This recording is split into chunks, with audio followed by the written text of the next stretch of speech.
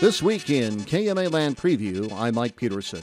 Plans for an expansion and renovation of a major recreational destination dotted the agenda of two area meetings this week. By a 4-0 vote Tuesday night, Shenandoah City Council approved entering into an agreement with the Southwest Iowa Nature Trails for an extension and resurfacing of the Wabash Trace Nature Trails within city limits. Under the agreement, the city commits to setting aside $50,000 per year of community betterment funds derived from the local option sales tax for a 7-year period for a total maximum commitment of $350,000.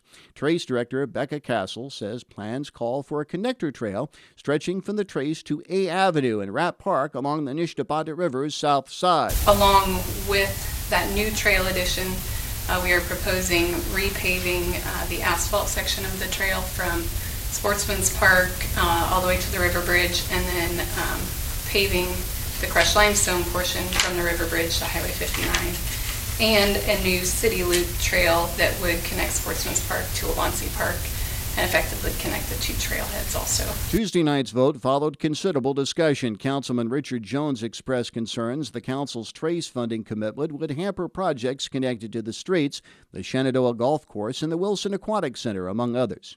Shenandoah Mayor Roger McQueen says the 7-year time frame allows the city to cover the Trace and other city projects. Yeah, this is one of the things what we met and talked about was just spreading this out. We didn't want to tie up a lot of money at one shot, but by doing a $50,000 allotment a year over the 7 years, that keeps us from dwindling our account down where if something would happen at the pool or whatever, that we wouldn't have the cash on hand. Faced with dire circumstances a few years ago, Shenandoah Medical Center developed a plan to upgrade its cancer treatment facilities. SMC celebrated the culmination of that mission Thursday morning with an open house for its Robert S. Holmes Family Cancer Center. Local residents and luminaries joined SMC officials and staff members in dedicating the $13 million facility.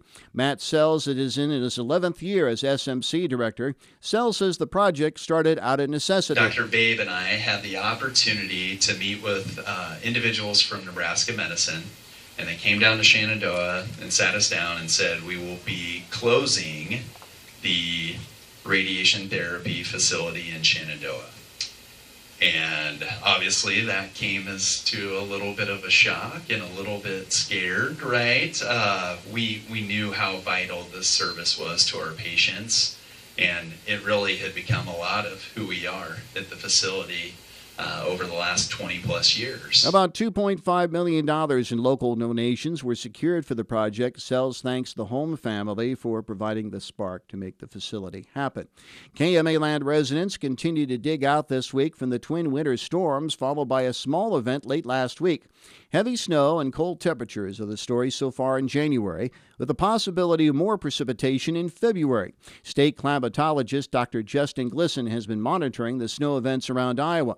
Speaking on KMA's Morning Line program Monday morning, Glisson says the state's weather picture switched from one extreme to another within a month. Mother Nature is known for extremes, and we're certainly vacillating between the third warmest December on record. We were slightly above average on precipitation, and now we're about 3 to 4 degrees below average in January with this Arctic air outbreak over the last 7 to 10 days. Glisson says most of the state has caught up with a snow drought for the first part of winter. KMAland snowplows were still addressing the remnants of this month's snowfall. Shenandoah Mayor Roger McQueen again updated the city's crew's latest exploits on KMA's Morning Line program Wednesday morning. Basically what they're working on this week, first of the week they started, getting back through the alleys and so forth and getting the big piles that were put up on the corners and different places. Today they're out, getting a lot of this slush off the streets and everything. So, it's ongoing because they were still out blowing different parts of town yesterday with the big blower, trying to get as much of that moved off the streets. Getting streets clear during the recent winter storms wasn't the only task at hand for Public Works employees in Clarinda. City Manager Gary McLarnon informed the Clarinda City Council Wednesday night that the multiple days of sub-zero temperatures also impacted the city's water system. While commending the efforts of city employees in Crane Construction who provided assistance, McLarnon says the city had 6 water main breaks over the past 2 weeks. One of those breaks also resulted in a boil advisory until further notice. More on these stories and others on This Week in KMA Land, Saturday morning at 8:30 on KMA.